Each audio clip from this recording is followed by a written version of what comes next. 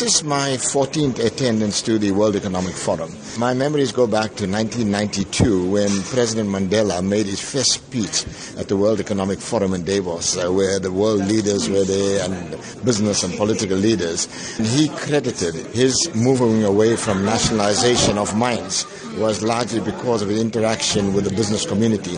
And this is what happens with this World Economic Forum. We actually interact with business leaders, political leaders, where we can talk openly about the problems facing Africa.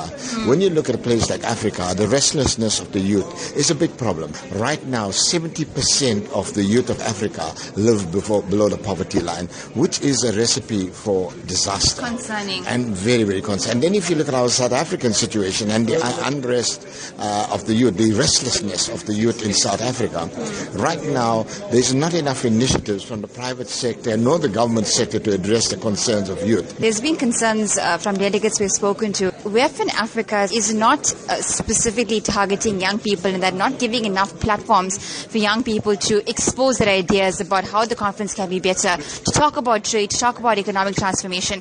Do you think that that is true?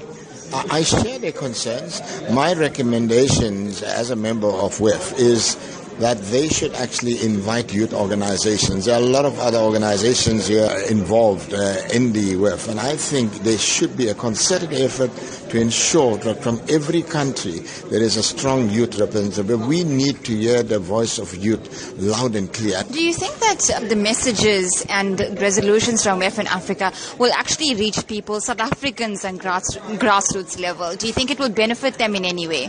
What happens here is that our president, and we got most of our cabinet ministers here at different sessions, and it is up to them to go out to their constituencies and carry the message, because it will be empty promises if our leadership comes to this WEF and talk bright ideas and listen and say they're going to do things and then they ignore it.